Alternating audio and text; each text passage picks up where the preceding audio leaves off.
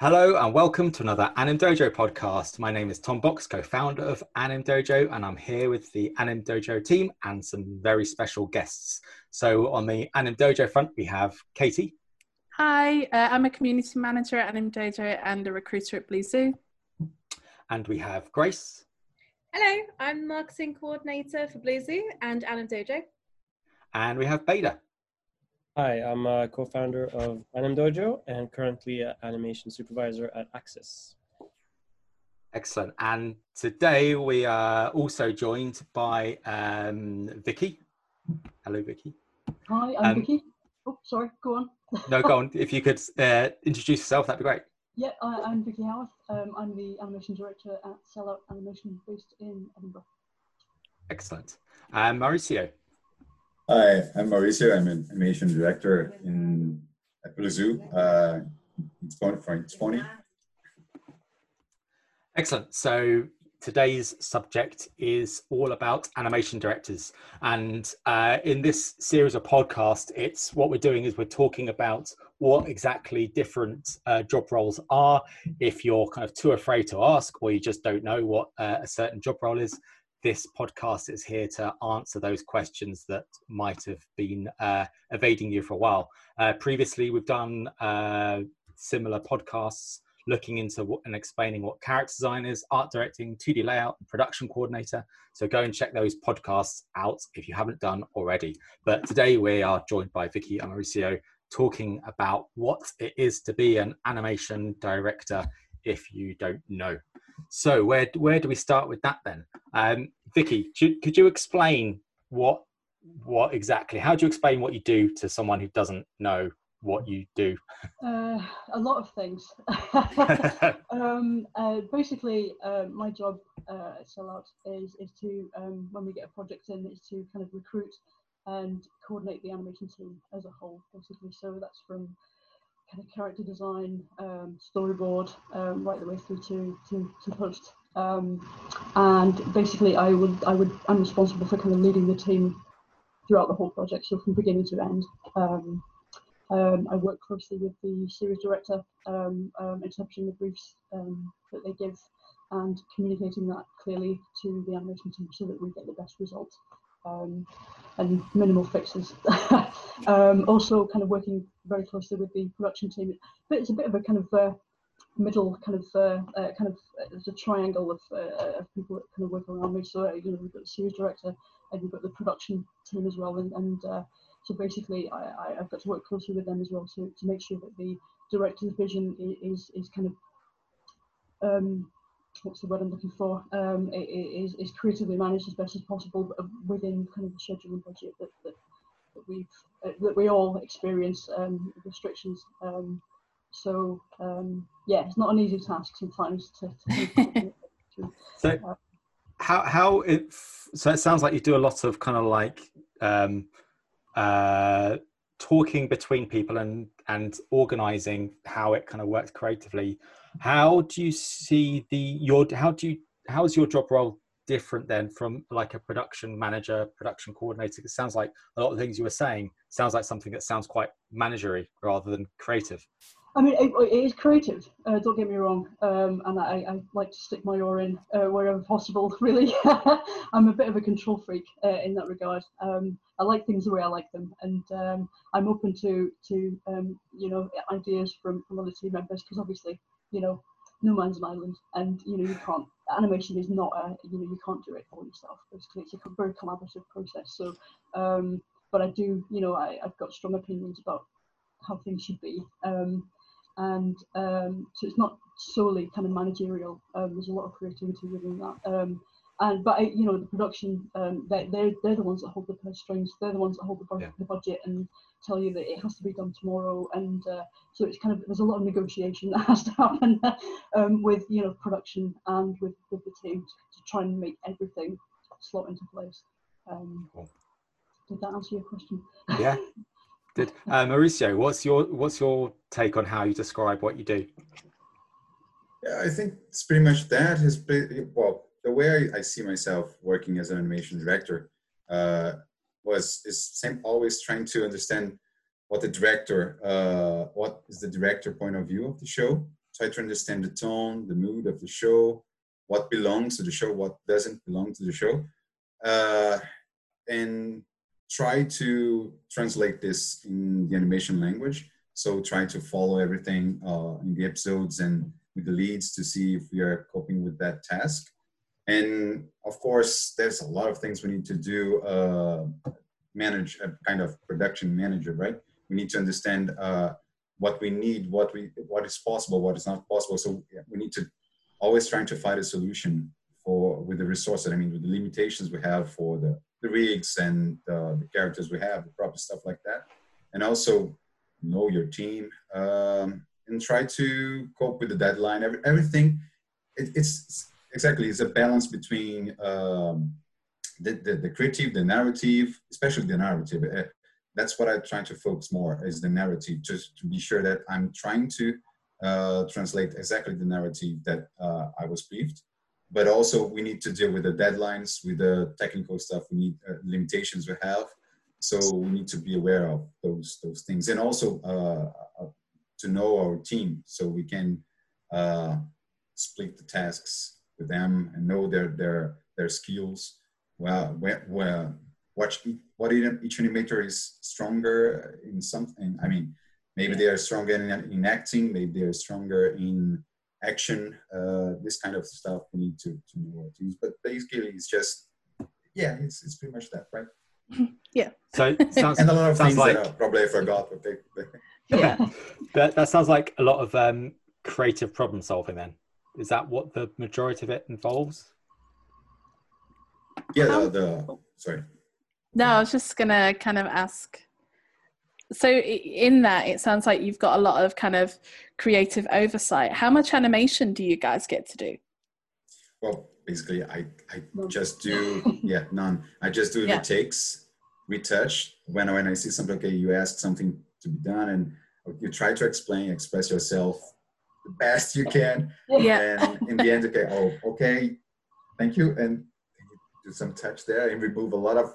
Actually, I realized not a long time ago that actually you remove more extra stuff than increase with new stuff. Basically, it's there. You just need to remove extra stuff. So you need to, and sometimes because, well, to be fair with them, I think they don't have too much time to just rethink in a clear way to do. They just start to work, and then they overdo some poses, overdo some extra storytelling poses. That's what I'm trying to say. So you can remove some, and it's pretty much there. That's the thing. I realize that more often I find myself removing stuff than adding extra stuff. I find myself doing corrections quite a lot as well. So things that you've got a scene through, and it's kind of tiny tweaks here and there, and you just think, well, it's not really worth giving it back to the animators. They've got their head in a different space right now. I can pick this up, and I do find myself. I don't know if you find this, Mauricio. I see I've said your name wrong already. There we go. I find I get jealous sometimes of my animators because you think, oh God, I wish I could work on that scene, or I can be doing that myself, and you just can't. You've got to step back and see the kind of the bigger picture. Yeah. I have a little addition to that might help as well in explaining it. The way I've always looked at it was because whenever I spoke with different animation directors, they've always had different ways of doing things with their team. But it always comes down to one thing, which is you're kind of still animating through other people. So you're telling them to do what you would have done, and you're kind of then guiding them, teaching them techniques, showing them how to do things. So you're not getting to sit there and do it yourself, but you're kind of spreading your knowledge throughout the team and kind of hoping that how you would have done it is now passing through everyone else, and you're kind of trying to elevate and maintain a certain quality for the animation, which is why you've been put in that position, is because you were able to hit a certain style and you got a certain management skill with people. So it's kind of those two things combined, which is there are many animators that don't ever want to go into this and they just kind of happy to stay as animators. And there are people like myself, like Mauricio, like Vicky, who kind of want to maybe go forward and do other things. So having that combination, I think, helps. So you mix the being able to animate with also being good with kind of teams and managing people and motivating them, and you're like trying to seep through your style through them slowly and you know, get your work. Well, that was my next question, actually. Vicky, you kind of touched on it, was like, do you miss it? You were kind of saying that you felt a bit jealous sometimes you saw people's shots that they could do. I mean, you know, sometimes, oh God, I'd really like to kind of, sometimes I like to cherry pick some scenes for myself and think, right, well, like, you know, I'll put this at the end of the pile because I know I'm going to be really busy, but I'll get to that. And 9 times out of 10, I have to give it away. And it's like giving away your baby almost. It's kind of, but you know, you have to do that, you know, and, but you know, as Beto was saying, it's all about working with people for me. I really love working with teams, just the creativity that they bring to it. You know, you've got your idea as the animation director, but it's kind of collaborative process that I really enjoy, and I feed off that. And you know, there's things that I imagine, you know, we could work this way, and then somebody comes left field and they go, maybe we should try it this way, and it's like, actually, yeah, that's way better than what I suggested, you know, so take credit for that, you know. I just love the whole kind of working with nice. Teams, great. What about you, Maurizio? Do you miss it? Yeah, every day. I really miss. I really like to do animation, but I have a problem. When I'm animating, I become so consumed by that, and I become angry when everybody try to ask me for something else, when they are trying to reach me for something. So I prefer to not do that at all, only when everybody leave. That's why usually I stay a little bit longer, working in some fixings when I want to fix, but after everybody go home, or because nobody is going to approach me and ask you for something else, I really become kind of frustrated. Irritated, I think is the word. Is the word. I feel angry so I prefer not to do it, because I prefer to be reachable to everybody at any moment, and just take care of, just follow the process and trust in the animators and the leads. So I pass the information like Vader was saying. We try to animate through them to express ourselves and try to be as clear as possible. But that's the thing. Sometimes I thought my English is the problem, but actually I realized that it's not the problem. Actually, every animation director have the same problem. Even the British one with the British people. So it's the same thing. They think something is very clear, and they think they are passing the information, and then when you receive the shot, it's completely different. Because people can interpret things in a different way, and we need to trust as well. And sometimes we just need to let it go and see the bigger picture, exactly, to see if it's feeling the narrative, the story. Everything. Yeah. But I really miss the moment to be focused and just working in a shot and don't care about anything else. Just do that. Interesting.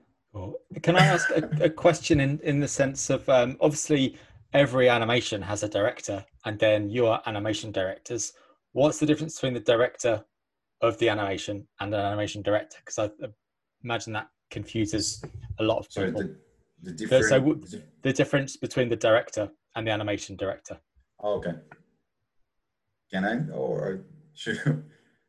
Well, from my point of view, it's just I'm trying to translate everything the director has to me, the view from the director, what he thinks about the show, what he wants, and then he passed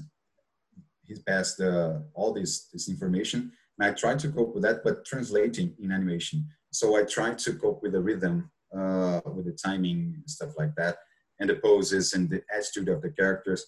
So I think it's different. The director, he take care from everything, right? From the script until the end of the show. I just take care from, I am just taking care after the animatic.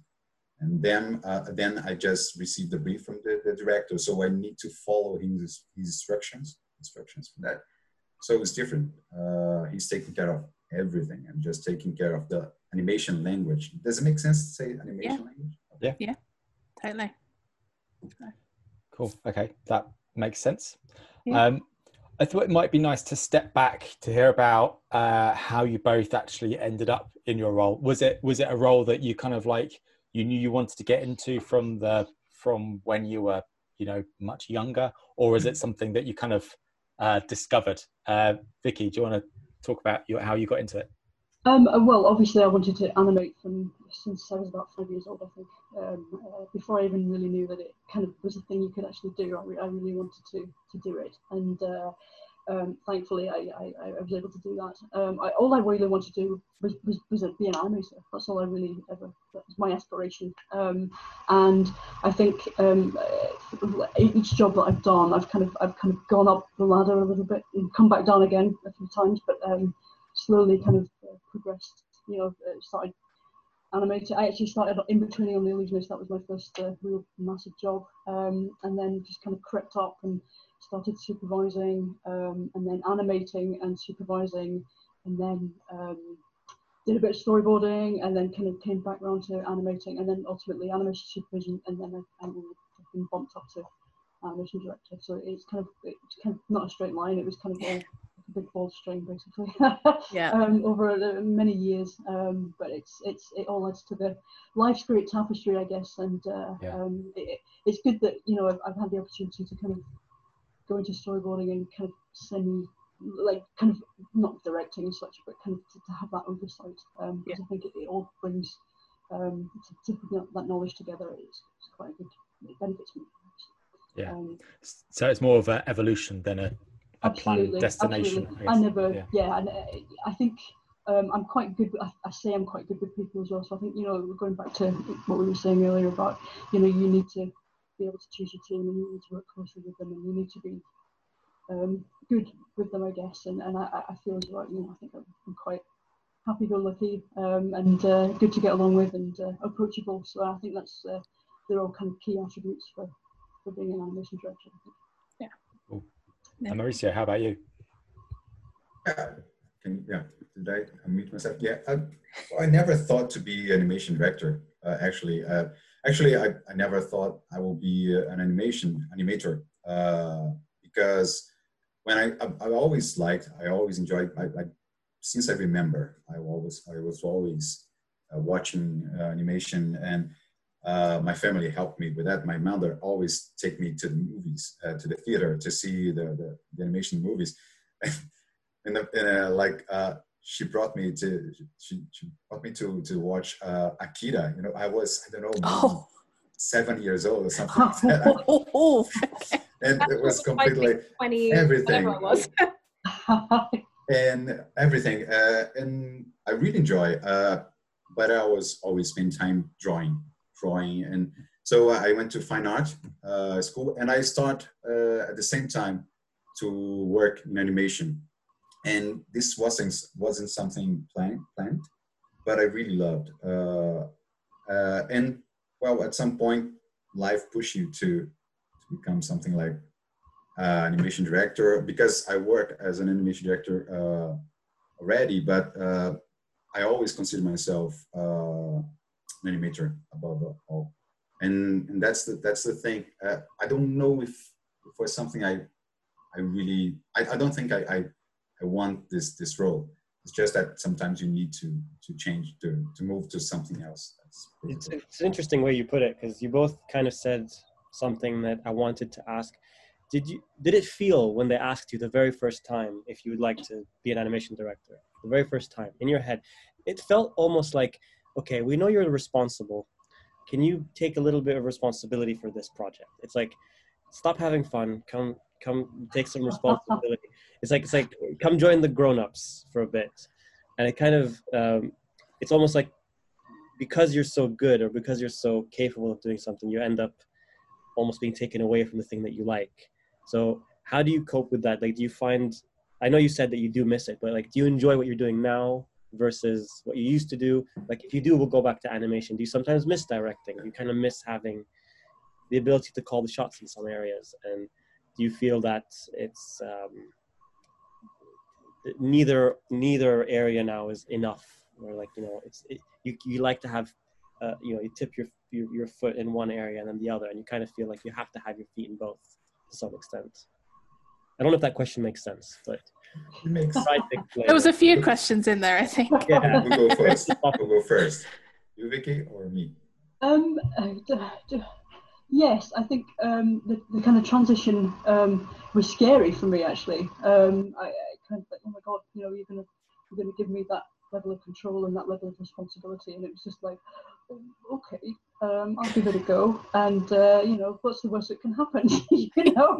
I just get bumped back down to supervising, and I do it. There's certain parts that I enjoy. Obviously, the thing that I most not that I don't enjoy, but just having time to, as I can't even pronounce your name. I'm so bad. If you're saying this is just he likes to kind of animate when everyone's gone home, and I've done that myself. Or I go in early to kind of get stuff done before people arrive. But just to have that time to yourself where you can actually be in the zone, and you can either work on your own projects, or you can pick up some animation that you were planning to do like next year. But just to have that time, I think sometimes, because I don't know about you, but I feel that you've got like 20 people asking you things all the time, from external, producers, the director, the production manager. You've got team lead briefings, and you're constantly in motion. And sometimes I just think, oh my god, I just want to just stop for 5 minutes and just reset, because it feels like you're kind of on a treadmill all the time. Sometimes I'm not selling it, am I? Really, I'm not selling it as a job. It's a good feeling. It's a good treadmill. I miss the time, really. I guess the follow-up question to that, which maybe Mauricio, if you can pick up on that, is then do you find yourself able to watch anything on TV without, I know animators do that all the time and every different role, but as an animation director, you're used to overseeing an episode, or you're used to overseeing a project. You sit there and not really get to enjoy something because you're nitpicking everything constantly. Yeah, well, I'd like to hear your thoughts on that too, because you gave a big laugh there. I would like to return a little bit for what I thought was your question is the moment they asked me to be the animation director, if I felt okay, I'm going to lose that. I don't think this happens like this. Maybe I didn't realize at the time, because I was developing some projects for people, but not with the name, and helping everybody around, but as an animator, not as a direct animation director in a way. So it was gradual. So I didn't feel like that. And I start to love the other possibility, the difference between animator and animation director. Well, at least from my point of view, is like to animate as an animator, you can, I know it's tacky, but it's to give life to the character. But I enjoy that. I enjoy to work in the small things, like the details and the poses and the attitude and the music in the delivery lines, stuff like that. That's what I like to do. And when you go for, but you only see the microcosmos. You're just seeing the frames and the shots, and sometimes just the frames. But as an animation director, you're trying to tell a story, a full story. I don't know if this makes sense. So I start to enjoy that other possibility to just really help tell the story and make the story funny as a story, as a complex story, not just a pretty shot or a pretty movement or a pretty character moving life. That's game life. That's what I think is different. So I was starting to enjoy that. And the other question you did, sorry, can you remember? Can you watch anything without constantly criticizing it? Yeah, the things I did, or the things. No, things on TV. Just generally as an animation director, so you're constantly used to watching. Well, I have a 4-year-old kid, and he watched a lot of garbage stuff. So it's impossible not to judge, right? You say, oh, this is just because of poor budget, or I don't know, they don't have time. I don't know, especially with YouTube, people, you Oh struggle yeah. so much to do something good, and then you see something like blah blah blah, That has like millions and millions of views. they love Yeah. it. So, Anyone with Why are we putting eyes. all this effort? Why are we doing all this? What are we doing for? Yeah. yeah, it's impossible, and you start to always pay attention. Oh, this is happening because of that. Now he's going to die. Now he's going to, everything that's happening, because it's like you understand Oh, the everything. Oh, future. they are trying to create this bit, this bit to something. You predict everything, so it becomes a little boring when it's time to watch other stuff. Yeah. Yeah. And I guess I kind of like maybe taking a little bit of a couple of steps back. In terms of, I think what would be really interesting for anyone who's listening is maybe an animator looking to move up into the next step would be kind of, what skills do you think are most important if you are a lead animator and you're looking to kind of make that step up into animation supervisor or animation directing? What kind of qualities do you think are really important to demonstrate? Or is it not necessarily something you can really kind of like nail down? Anyone? Well, I think if they are already a lead animator, they already understand and they have a pretty good knowledge of animation and all the technical issues they have to face, and how to go around, contour the issues, the limitations. But I think that the last step is to always trying to pay attention to the narrative, to understand the narrative and the tone of the shot, to understand what is about the show, so they can. I think it's to understand not just one episode, is understand the whole idea of the show, what and how to develop that idea, that show. That's what I think it is. That's what sometimes I feel the leads are just. Sometimes they need to match the deadline and do the animation, but as well, because of the fast pace, they don't really see the bigger picture. And in that case, it's not just one episode; it's also the whole show. I think that's it. If they understand that the narrative that come from the director, I think it's pretty much the same thing. I think. Yeah. Yeah. Vicky, what's your thoughts? I agree. That's pretty much what I was going to say. I just kind of pointed it. I'm joking.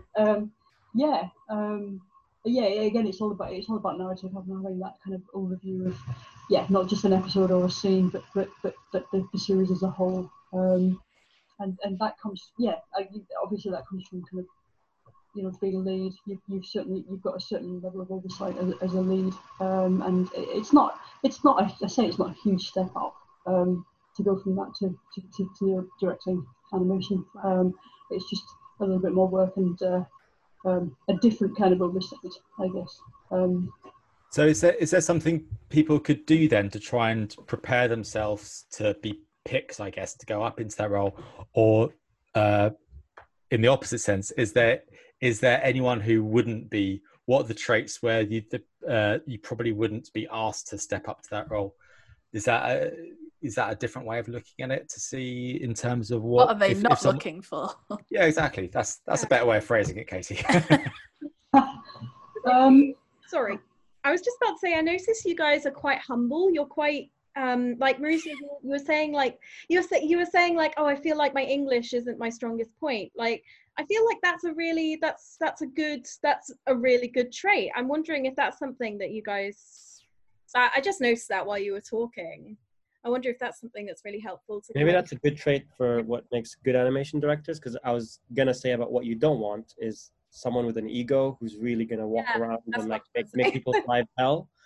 And we've all experienced people like that at some point in our lives. And although they still make it into the role or other supervisory directing roles, I think it's really detrimental to any production when that happens. So that's definitely a big no-no, I would say. Like, having a big ego, you do need to be humble and respect your team and their skills and give them the space to do what they do best, really.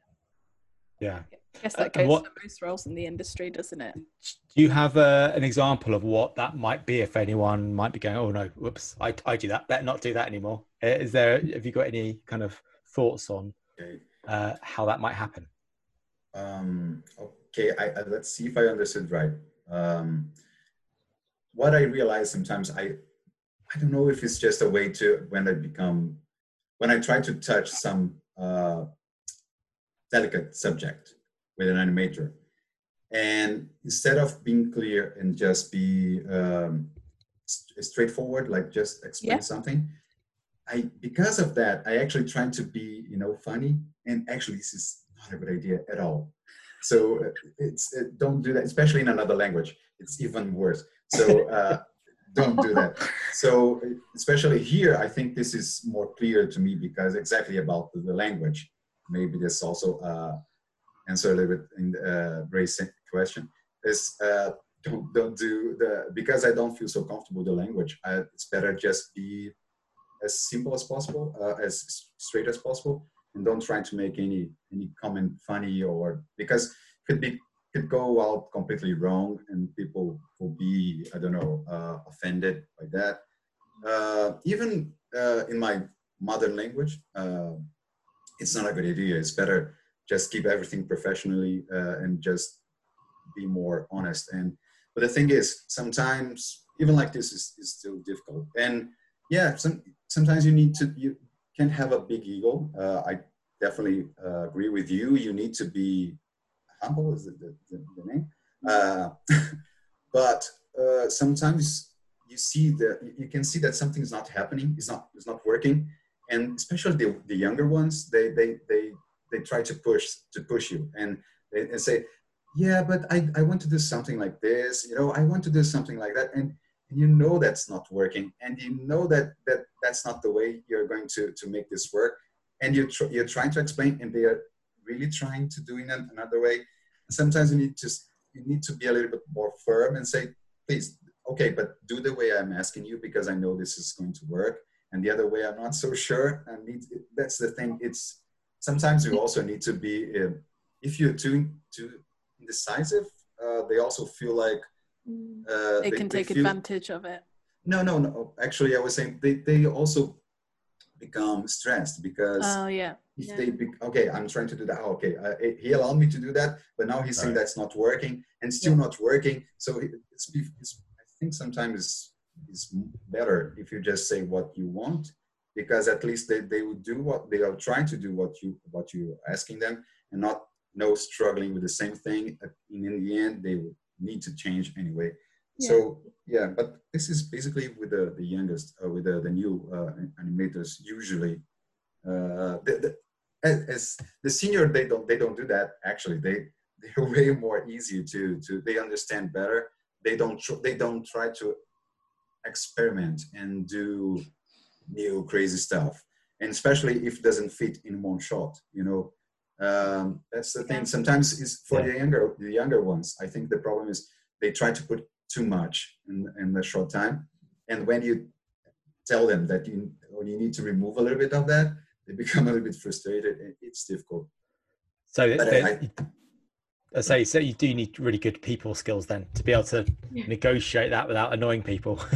Yeah, I think so. Yeah, I mean, it's something I when I first started to kind of oversee people, it's something I struggled with.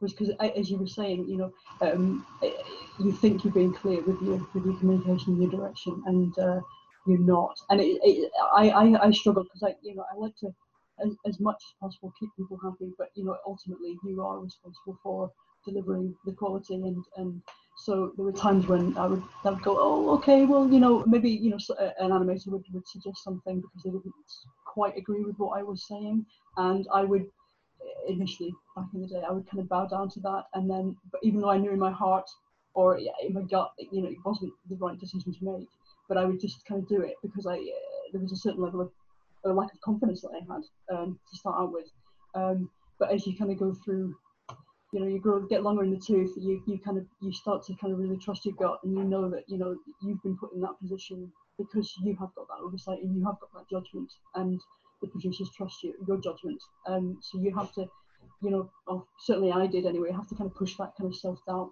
down and go, no, I've got to do it this way. And yeah, it's a negotiation sometimes, because you don't want to be really bullish with somebody, but at the same time you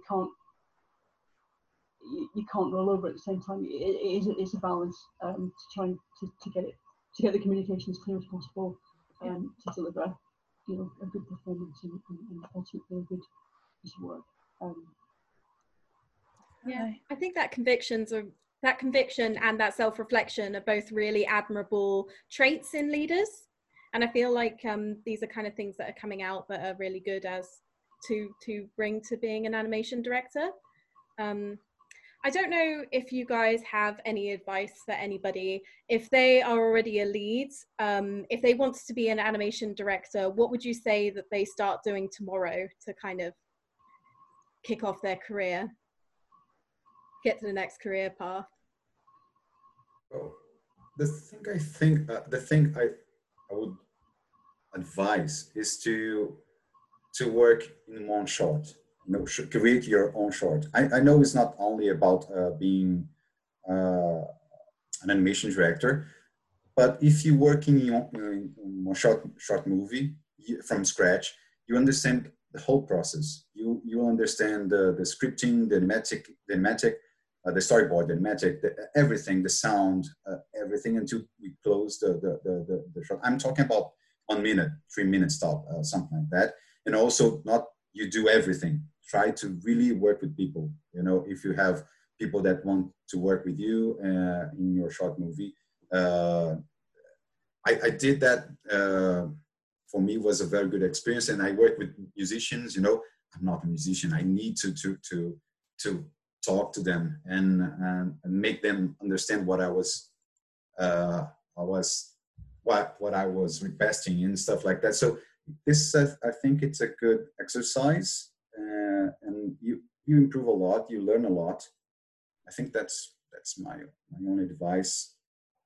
Did you direct that project, Maurizio? Sorry? Did you direct that project? Yeah. That you're talking about, yeah. Yeah, it was mine, and everything was directed and created by me, but I need to, and also I just animate a few shots. Right. So this was a very good learning process for me. Right, that's cool. What about you, Vicky? I was going to say something similar, actually. I think you can get an overview of a whole project and not just animating, but kind of knowing how to get funding, for example, and how to apply that funding to a project, project management. It gives you an insight into everything, so you gain an understanding of it's the same process, it's the same kind of structure. It's just on a bigger scale when you're working on a commercial project, for example. So I think, I agree. You do learn a lot. I've got one more that probably can help if you don't have an idea for a short, or you don't know enough people to help you with this stuff. Maybe I would say creating tutorials or courses, or teaching, giving master classes, trying to volunteer shows two things. It shows that you're able to explain how to do not just animation, but how to convey something that might be hard to explain, like movement, things that would require you to either get up and act or do a drawing. So you're explaining something that's not really there. There's nothing else except your words that are trying to convey it. And you're also giving feedback and guidance to students and people who are learning. And these are skills that you'd need on the job anyway. And that was the gateway for me, actually. It was more the teaching side of things. And I think that demonstrated an ability on my end that I can work with young people and help them improve and kind of guide them and mentor them. So I think, taking the initiative in both situations, I think is just kind of, don't wait for it to happen. Go out and kind of try and prove it for yourself as well. And slowly the people that will be the decision makers can take notice of that, I'd say. And there's also being in the right place at the right time. Yeah. What's the website? We mentioned it in previous podcasts, I think, where they collaborate to make short films. Artella. Yeah, that's it. So I guess if people don't know anyone, they can go to there to see if. I mean, you could also look on Anim Dojo. Maybe go on the Facebook group, do a call out, say I'm looking for a, you know. There's loads of places like that. Yeah. Tom, when you were saying what website did we mention in the last podcast, I was thinking Anim Dojo. Have we mentioned that in the series? Yeah. Beta, do you mind if I ask you a question, actually? So we talked about it before we started the podcast, but could you explain any differences that you've noticed between 2D and 3D animation direction? Well, I don't have extensive experience in 2D, so I kind of just helped in the beginning with the 2D studio at Blue Zoo, kind of helping set that up, and kind of when Mauricio joined us, and sort of maybe was around for like the beginning part, and then my experience is mainly 3D.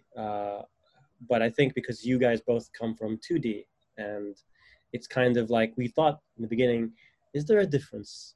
I mean, just by kind of looking at it from maybe more of a client side of things, and this is maybe something people don't think about because until you're in the situation, you don't really think about it. But for me, I feel clients know in 3D that, oh, we can change cameras. Oh, we can change this anytime we want. And there's a feeling that anything can change forever and ever and ever. And it's like, no, it's the same thing as 2D. We actually work to camera. Everything is kind of, we're just using a very different tool, but we are relying on the exact same principles. Composition, you know, the way things look on camera, silhouette, all that stuff is really important. So I think that's one difference. Maybe clients could expect that we have more flexibility in 3D.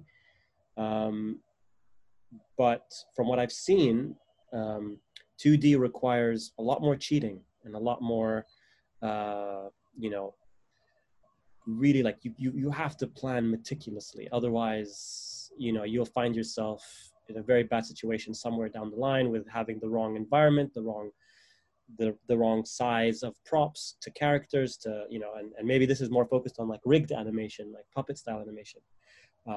But, you know, it seems to me that with 3D, even though the clients would expect us to have more flexibility, in reality, we probably do, which is why we can sometimes make mistakes in our planning and still get away with it. Whereas I think with 2D, it's less forgiving. Yeah. I guess, that does. And I guess what's interesting, I didn't really think of it, is the difference between 2D hand-drawn and 2D puppet. Exactly. Yeah. You know, because you were talking about the kind of issues that are there specific to rigged animation. Vicky, I don't know if you ever experience issues in terms of like the scale of what you have to draw or things like that, and like if camera moves are really tricky when you're hand drawing animation.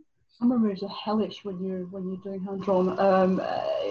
I would kill for rigs. Hand drawn. It basically, if nobody knows, your standard kind of animation is animated on twos, hand drawn. For a very smooth movement, you'll animate on one, so that means you're drawing every single frame. And if there is a camera move, you have to draw every single frame. Otherwise, it kind of jitters. So that can be an absolute nightmare. And if you've got a movie, for example, Klaus, there were a lot of camera moves on that thing, and quite rightly so, because it was absolutely fantastic to work on. But it was a bit of a bitch in terms of having to animate every single frame with these insanely detailed characters. I mean, planning as well, because you know, if you've got a camera move in a shot, or you haven't got a camera move in a shot, and then you need a camera move in a shot, or vice versa. It's time and money, but particularly you know, you're having to physically draw every single frame. It's not so much of an issue with rigged, because I think when you render out, I think you can render out on ones, so that you can kind of correct me if I'm wrong here, but you can incorporate the camera move quite easily with that. But you know, you have to plan it, and it can be an absolute nightmare. Can be a lot. I think just to touch on something that was probably mentioned in the layout podcast, which maybe people, if you want to listen to that, if they haven't listened to it, and this is what you were just talking about, the planning.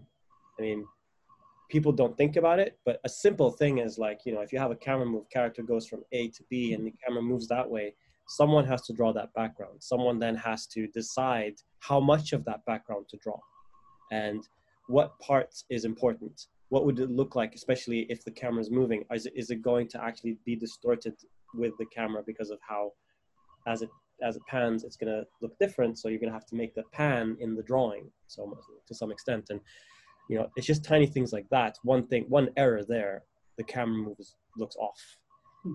So planning and planning and planning. Yeah. Sorry, I interrupted you, Mauricio. No, not at all. Yeah, I started as a hand-draw animator. And yes, it's too slow. The process too slow, and everything you need to fix is but it is amazing. But when you have the time, when you can work in hand-draw animation, traditional animation, cutout it's faster to fix, to adjust, even for cameras. I'm talking about make it wider or closer. That's it. You can turn the angle of the camera, something like that. You can do in 3D. But yeah, I really agree that, well, basically, if it's planned, it's storyboarded. You already planned the storyboard, the animatic, and it was working another way. If you change the camera, you change a lot of things. So yeah. I think only if it's something that we didn't realize was a mistake, then if that was the case, then we need to change, to fix. For cutout animation, especially in stylized cutout animation, we have an issue that because we don't have the cameras changing, we need to always find a good moment to cheat from closer to wider, and not do just something, okay, that is the same scale but in a different angle, because the character will look like, okay, it's just a bad jump cut, you know? It's really weird. The character has the same scale, but he's almost in the same side view. It's not really front view or something that you need to adjust in the angle. So we always need to avoid this kind of thing. But this is not about I don't know if this affects animation direction. This is affect animation, I think. In the planning, I don't know, maybe it's the same for 3D as well. Of course, it will affect a lot hand-drawn animation if you need to fix something. Because with 3D animation is that unless a client is aware that you should not be changing cameras, they always keep asking for changing cameras, and it breaks everything. So as an animation director, you constantly have to keep educating and telling people that, you know, we are working to camera, or if you change the camera just because we can does not mean we should. We should. So that's what maybe that's why I brought it up, because it's like it's one thing that I wish we did not have to deal with. Yeah. Well, makes sense. Another thing that I imagine that there's a lot of departments for 3D. I don't know, lighting, texture, and I don't know, a lot of stuff 3D. That, yeah, in 3D that I don't know. I know the textures we have a texture in line, in contour lines or something like that. And for some shows, you just create texture for everything, but it's basically the art, how the art is created, right? Yeah. So I don't know anything about lighting, you know, there's a lot of different departments for 3D that I don't know if the animation director has any kind of dialogue with them or with these other departments. That's a good point. Yeah, I think there is, at least in my experience, constant dialogue between lighting, mainly for any issues that come back. That could be fixes, cut-throughs, intersections, all kinds of stuff. And then you've got also discussions that you would have with, like you would have as well with rigging, to kind of make sure that you have the characters for how the animators need them. So yeah, there's lots of cross-departmental discussion. Yeah. I almost want to ask a question that could be just like a whole can of worms, but I'm just really curious. Which one do you think is the easiest and which one do you think is the hardest? Just to stir the pot on an ending, you know, leave it on a high note. But yeah, traditional animation, yeah. The hardest is the difficult one. Yeah. It is, but I think they've all got their challenges. I think the different kind of the peak in the challenges are slightly different in different mediums, as it were.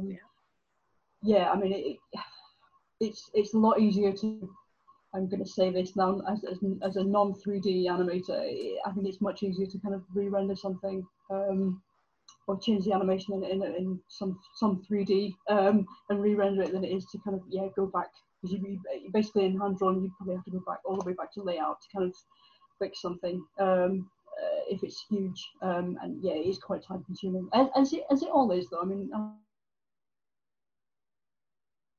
everybody needs to fully understand the character, each character, and to draw by model without any, like a library, like pieces. So you need to keep everything constant. It's really difficult. Yeah, and not have a wobble. Don't have any wobbling. Yeah. Okay. I admit it is really difficult. A labour of love. Before we wrap the podcast up, I just got one more question, which is we've discussed the kind of the frustrations with the job and missing animation. But what I mean, you've both worked on some amazing projects. We probably should have mentioned this at the start, really. But obviously, Vicky, you've worked on Klaus, and Mauricio, you've worked on It's Pony, which is now one of the most popular cartoons on TV. But what do you love about the job? I hope you do, otherwise it'd be quite an awkward podcast now. But what is it about the job that makes you want to do it? Do you want to go first, or do you want me? I can take it if you want. I'll take first. I just love the whole process. I love animation. I love storytelling, and I love the collaboration and the kind of creative kind of mixing pot. I love working with people. I love working with people that are way better than me, because it makes me look good. That's not the reason. I just, there's a lot of people in the industry that I admire, and I love to work with them, because you learn. It's a constant learning experience for me, and I guess everyone else is.